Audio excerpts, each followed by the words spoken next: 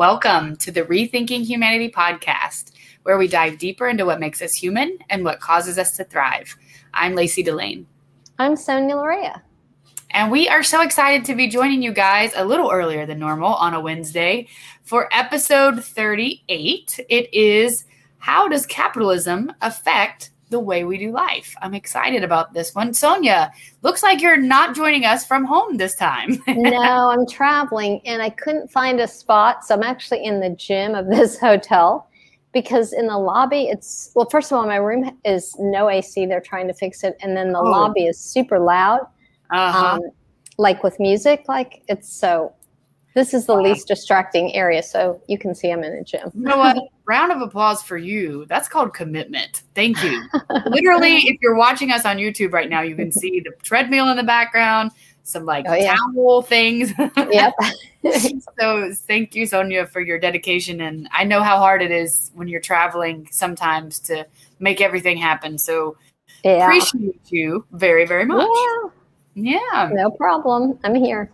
Cool. Well, before we get into it, we want to thank a couple people who bought us coffees this week. One of those folks bought a coffee for both of us, and that is Tim Whitney. Thank you, Tim. That's very sweet. Yes, very, very sweet. And Courtney also bought me a coffee. Thank you, Courtney. Appreciate it very much. She's helped us a lot with our color scheme and logo and design and all that fun stuff. So we really appreciate her. And lastly, just want to say to all of you, invite you to follow us on Instagram. We're at Rethinking Humanity. Check out our website. And of course, subscribe. If you're watching on YouTube. Yes, exactly. Sonia, you shared a really powerful article with me this week from the New York Times. It's an opinion article. Yes. The article is What We Are Not Teaching Boys About Being Human. And it's really cool because I think we all know how we tend to, we tend to put our boys and girls in these stereotypes, gender stereotypes. And, I know, and I'm a big feminist, by the way, but at the same time, we can't forget about the boys because that's what creates, a lot of our issues too, is how we're giving them a narrow view of how they should be. Yeah. And we need, men that are vulnerable and men that can talk about their emotions. And I know you believe in that, Lacey. Oh, yeah. 100% I do. I think it's amazing. I read this earlier this week and I reread it just a little while ago. And it was very interesting to me as a nanny and someone who works professionally with children. Mm-hmm. I was thinking about how different really the toys, the books, the things that we put in front of kids, and not even we necessarily as caregivers, but the things that are available to us as caregivers, parents, what have you, for children and specifically for each sex or, for the specific genders. Mm-hmm. And, she says in this article about, her raising the boys, and she went from one phase of trucks and, mm-hmm. Cars to the next one, which is all about superheroes and saving the day. And there wasn't a lot of room for the nuance of human connection and vulnerability. And, it's just like this all or nothing, win or lose kind of thing. Right. She gives a good example, and I read the book, but it was obviously a long time ago, Diary of a Wimpy Kid. Oh, yeah. That sold like 250 million copies. But she says, that her sons and their friends gobbled up the books because they were hungry for something that reflected their own lives. And I think that's pretty powerful. Well, I can reflect too on, working with kids. I've worked in my time nannying, I've worked a lot more with girls than I have with boys, but I have mm-hmm. worked with some boys. And it is very clear to me that is the narrative. That's what's coming out of their mouths. Like, I'm going to save the day and, we're going to fight and we're going to win and, whatever. And I think it's interesting too, because literally what you can buy, what you think or what's available for you to buy as a toy for a boy. Mm-hmm. And same with literature, right? For a boy or for girls are two mm-hmm. totally different things. And I didn't think about it that much until just rereading this article. It's very, very true. Right. She talks about the emotional life. This was really interesting to me, is how girls are kind of set up to like be thinking about feelings and like, you know, the whole click thing. And boys don't get that message. It's not people focused. And so what she says is that story by story, girls are getting the message that other people's feelings are their concern and their responsibility. Boys are learning that these things have nothing to do with them. Yeah. And that's a statement that, sat with me. I mean, that's sad, you know, that you've got this responsibility that you're giving the girls, and the boys are like, oh yeah, I guess I'm not part of this story. Right. Or just the awareness of someone else's emotions and feelings. You know, I think that is something that we tend to curate in girls, but we tend to ignore it, you know, in boys. Right. And so this is a very, very enlightening article for all of us to think about kind of how we're approaching, you know, raising our kids. This is such a powerful piece. I actually highlighted this and sent it to you. She says, probably because of this difference in socialization, boys score lower than girls of the same age on virtually all measures of empathy and social skills, a gap that grows throughout childhood and adolescence. This has implications across the board. Among first graders, social emotional ability, including the skills to form and maintain friendships, is a greater predictor of academic success than either family background or cognitive skills. Yeah. That's huge. I remember that part too. That's huge. And I will tell you, as someone who's used to work in public education, there's not a whole lot that's stronger of a predictor of success in school and ability to learn to read, ability to gain skills. Sadly, this is true than poverty levels. Like, you know, the more further into poverty you are, the harder that is. And so I would say this is just as big of a like newsflash here. Like, as much as you are able to form and maintain friendships, that is the greatest predictor of academic success.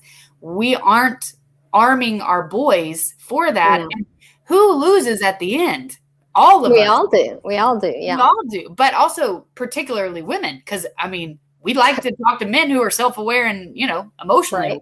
And then you try to have relationships and then families. So it just perpetuates. Yes. It's amazing. Let's see. We've normalized a kind of workaday subtoxic masculinity, which is as much about what we don't expose boys to as what we do. So anyway, it's super interesting. And I think, you know, my personal takeaway with this is in my work with children, I think I'll make more of an effort to not categorize stories or toys as particularly boy toys and girl toys. But like try to bring, you know, and in fact, try to swap, you know, like right. And be neutral, whatever they gravitate towards. Right. Yes. But no, this was really, really good. I mean, she starts out by saying, a while back at the bookstore with my 3 sons, I started flicking through a kid's magazine that had the kind of hyper pink sparkly cover that screams, boys, even glancing in this direction will threaten your masculinity. That's so funny. That was funny. Yeah. So yeah, super good. And I mean, this is a theme I think it's kind of been coming up in both of our lives and in the stuff that we've been reading lately about men's mental health, basically. Yeah. And also you can plug that you've been doing the thing on Clubhouse with men's mental health. Right. We've been doing the Rethinking Humanity Men's Mental Health Hour on Mondays and Wednesdays at noon Eastern, 9 a.m. Pacific. So if you're on Clubhouse, we'd love to have you join us. And it's something that I can sort of host, but there are other 2 males in there too. So it's open to everybody, but it's mostly about this issue right here, like men needing spaces to share, knowing it's okay to share, knowing it's not like, you know, anti-masculine to like be in touch with your feelings, you know? Sure. That's important. Yes. Super important. So cool. Well, that was what we wanted to share with you from news this week. we are shifting into a section of Erich Fromm's writing about how humans, man, he uses the phrase man as in like humans, how we are in capitalistic society. That's kind of how we got our title. How does capitalism affect how we do life, the way we do life? And so we're going to talk a little bit about that today. And I think there's some really good stuff in here, Sonia. I was like, oh my God. There's one thing I highlighted. I'm like, I'm going to have to read that. So, okay. Yeah. So anything you want to stay before? I think I might start by reading a little bit of this first paragraph. Yeah, go ahead and read and I'll jump in. Okay, cool. So he says mental health cannot be discussed meaningfully as an abstract quality of abstract people. If we are to discuss now the state of mental health in a contemporary Western man, we have to study the influence of the specific conditions of our mode of production and of our social and political organization. We have to arrive at a picture of the personality of the average man living and working under these conditions. Only if we can arrive at such a picture of what he calls the social character, right? That's when we have a basis to judge the mental health and sanity of modern society, and the society of modern man. Yeah, I think it's important for anybody listening for us to define what Fromm means by the social character. Yes. And what he's saying, the social character is the nucleus of the character structure, which is shared by most members of the same culture. So that's something that you share.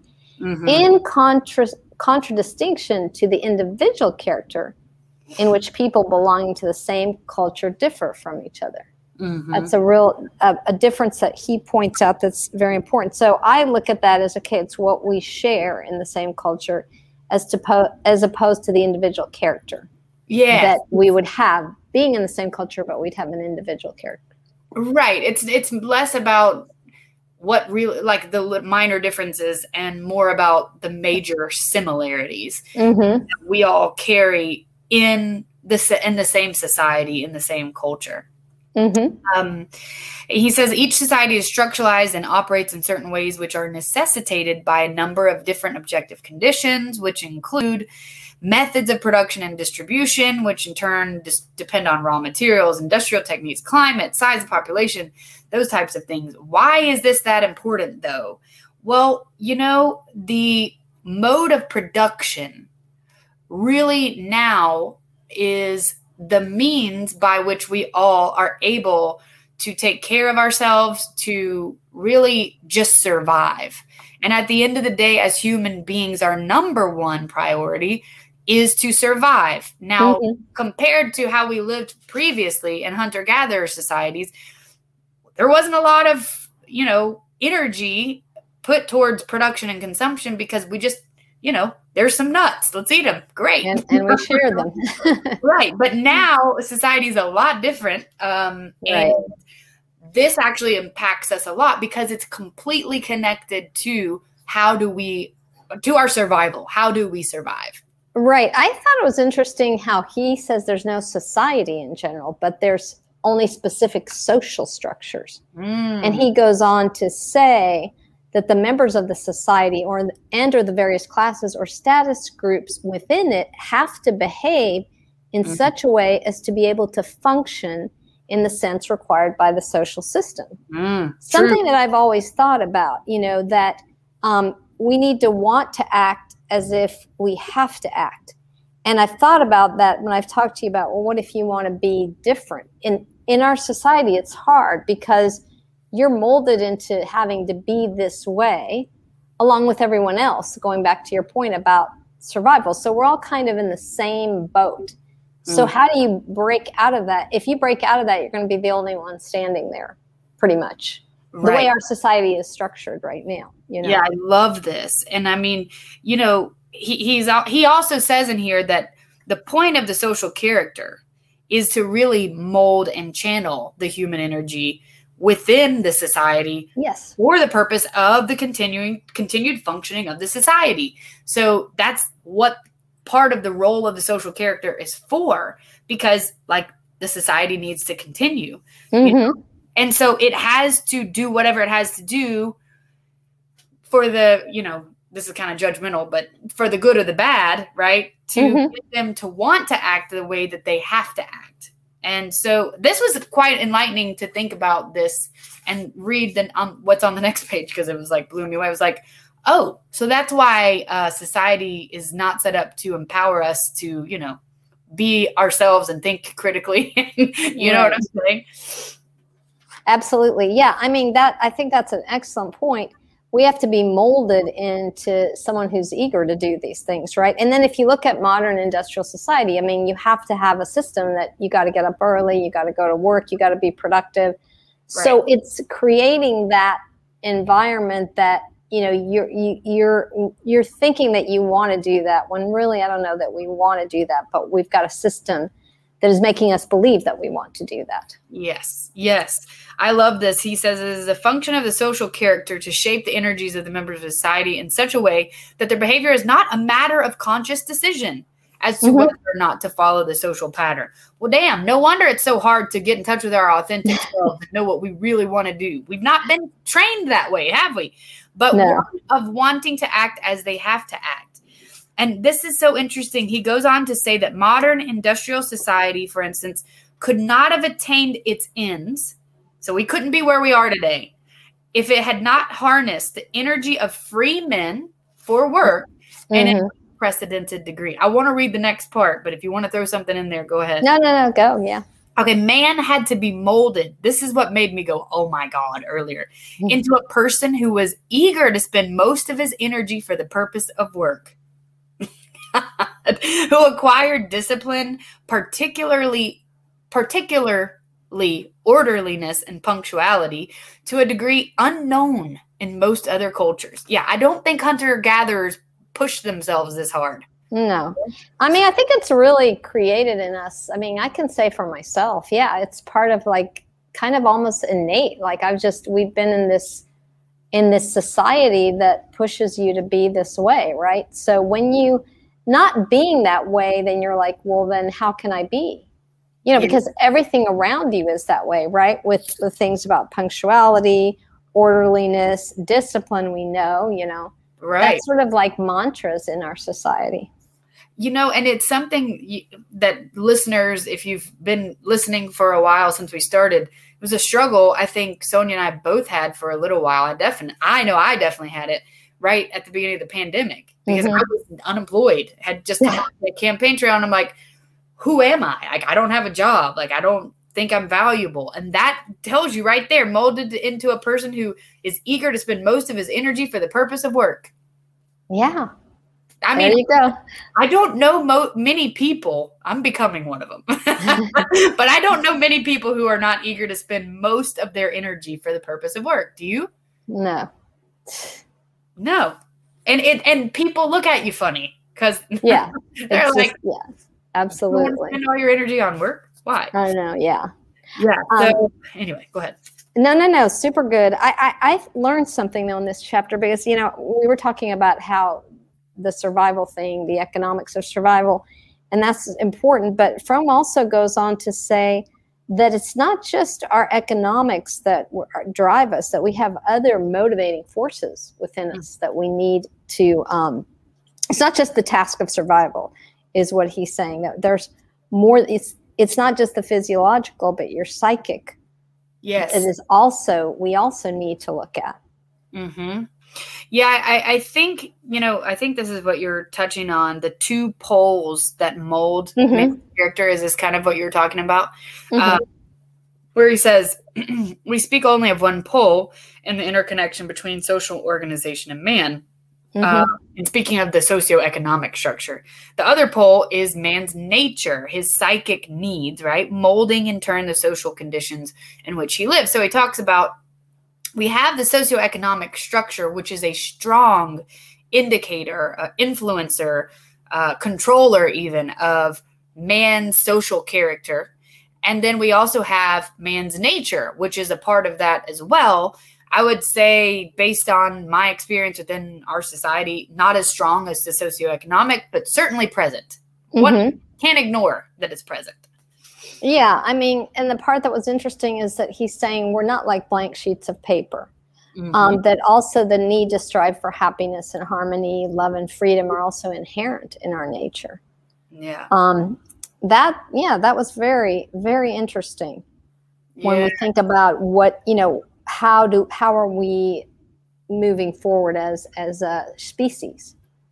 Right.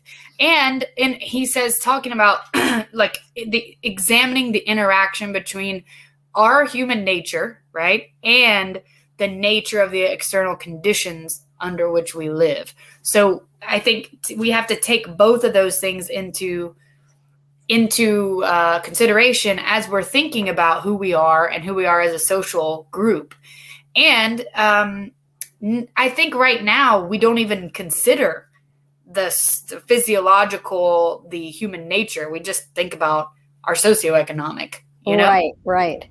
No, that's a good point. I think the other part that he touches upon here is that the character structure is molded by the role which the individual has to play in his culture, contradicted by the assumption that a person's character is molded in his childhood. He's asking that question. Yeah. And I thought that was pretty interesting, because I thought it was fascinating, because the fact is your childhood is affected obviously by your, family, but your family is coming from the culture. Right. Whatever the culture has taught the family, they're going to teach you that as a child. I love that. And you simplified it really well, because he just starts that section by saying, well, wait a minute. Is it the society that, impacts children and people and how they develop, or is it the family? Well, it's easily both, because as if the parents are not affected by society and, culture of society, culture within society, and that doesn't play a role in the way that they raise and train their kids. Of course it does. I mean, think about the books, what we talked about earlier, like with the trucks, with boys, and the different stories with boys who really are not involved in a lot of emotional relationships, right? Yeah, and there's this paragraph, I'm going to read it because it's so good. In addition to the character of the parents, the methods of childhood training, which are customary in a culture, also have the function of molding the character of the child in a socially desirable direction. Yeah.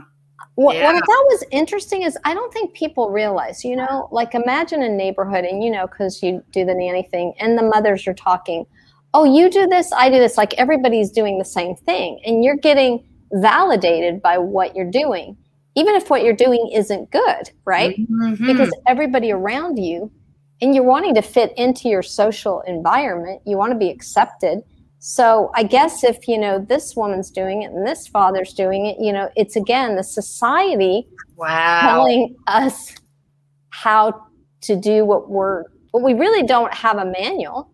Right. We don't have a manual to do that, Right. So I just think it's interesting how much I'd never thought about that. The social character of society is really influencing. I mean, he's super smart. We know that. That's a good point, Sonia. Like, that's so good about how much what other people are doing impact and put pressure, I think, on parents and us as a society. It's especially because there's not a rule book, Yeah. And how to do it. It makes me wonder if this is part of why Erich Fromm didn't have kids, which we talked a little bit about Erich Fromm's biography in the last episode, and it is something that I wanted to know because I was like, damn, I want to date somebody like him. Is his kid like him? And of course, he doesn't have no kids, so that's a sad thing. But I think this is another reason why, to be honest with you, I think I personally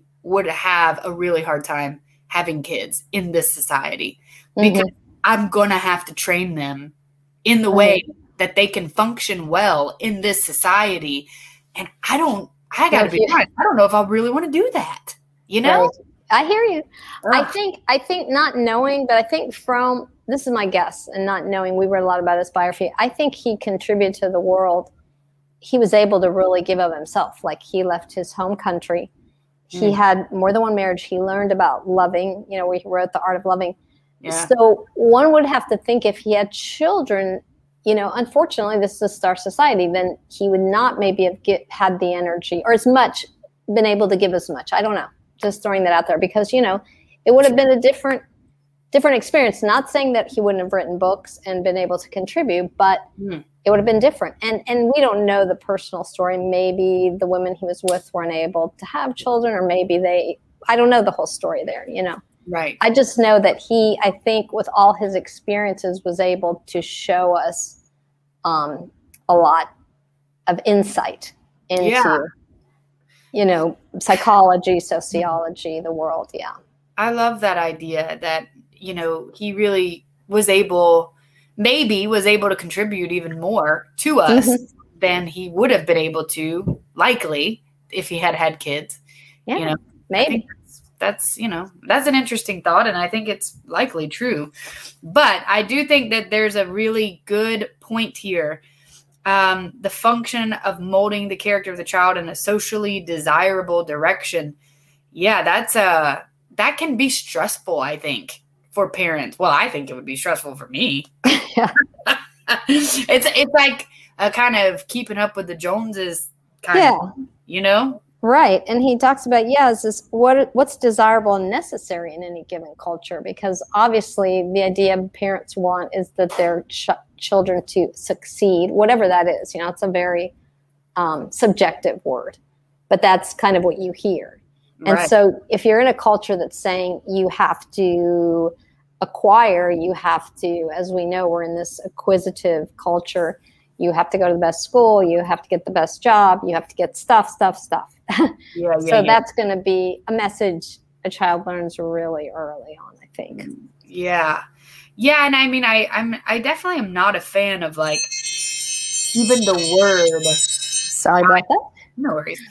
The word child training. Like I hate that because I've been in education, right? And for a while, years ago, I would have thought, yeah, we need to train children. And I'm like, no, I need to like garner a child's, sense of self and their curiosity and their intellect and their love of learning. And you know what I'm saying? Like, it's totally. Yeah. And ideally you'd want to foster in each child what they bring, whatever those gifts are, because we know every person is different.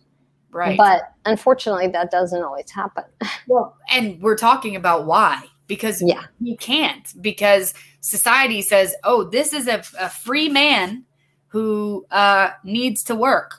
He needs to be, his energy needs to be harnessed for work so he can survive, right? Mm-hmm. So it just doesn't work like that. All right. So the last little section we're going to talk about is where he begins to talk about the structure of capitalism and the character of man. And he goes into, he's kind of take some of the history of capitalism here, which is very interesting. Mm-hmm. And he starts out with 17th and 18th century capitalism. So that's what we're going to talk about now. I just want to make sure this last part isn't something that I want to mention before we jump to that. The socioeconomic conditions in modern industrial society, which create personality of modern Western man, are responsible for the disturbances in his mental health.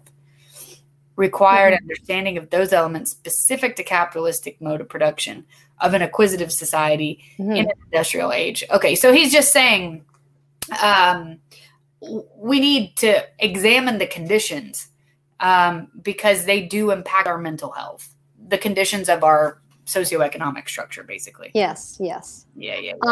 So I learned something too with when he starts getting into the 17th and 18th century capitalism. He actually lists the features of what those are. Oh, yeah. But what is so interesting is how this whole idea, well, actually he goes back, I'll tell you, that he explains that technique and industry were in the beginning compared with the development in the 19th and 20th centuries. And second, that at the same time, the practices and ideas of medieval culture, which that was new to me, still had a considerable influence on the economic practices of this period. Well, he's going to explain that. I'll explain it more simply for the audience. Yeah. So when we think about, buyers and sellers, a lot of times a person's trying to get the cheapest price, so that they can turn around, the supplier, they're bartering so that they can turn around and sell it, for a higher price. But what happens when you have one group or one company do that and you have others They can't play in that field.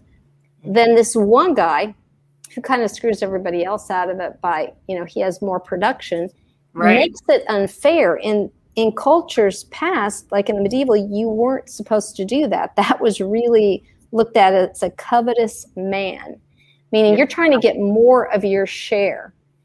And that was interesting because that's something that today we'd say, oh, good for him. He's able to get it at a cheaper price and turn around and sell it higher. But that wasn't a norm in medieval times. So I found that was interesting. This underselling practice is grown to such a shameful height that particular persons publicly advertise that they undersell the rest of the trade. He takes language right out of the 17th. It's amazing, right? 1731, yeah. I love this point. I want to say hey to Chris Alexander. I saw your message. I saw that. Hey, Chris. Yeah. It's interesting because in 17th and 18th century capitalism, it was a no-no. You don't do that. If you do that, i.e., basically making your clothing or your item a little bit cheaper and cutting out the middleman, you're damaging your community of businesses more than you are really gaining. Yeah. You know what I mean? And so it's really like a shitty thing to do. It was supposed to be unchristian and unethical for one merchant to try to lure customers from another by force of lower prices or any other inducements. There you go. There you go. Because that says it well. So capitalism started out, it sounds like, Sonia, on a pretty decent, with some boundaries, Mm-hmm. Not unfettered, like winner take all, blah blah blah blah blah. Right. Kind of thing. No, that's true, and I didn't have that history, so it's interesting to see how the evolution is going to come when we're going to go through the centuries here. We're starting with the 17th and 18th. I know we'll get to the 19th eventually. Mm-hmm.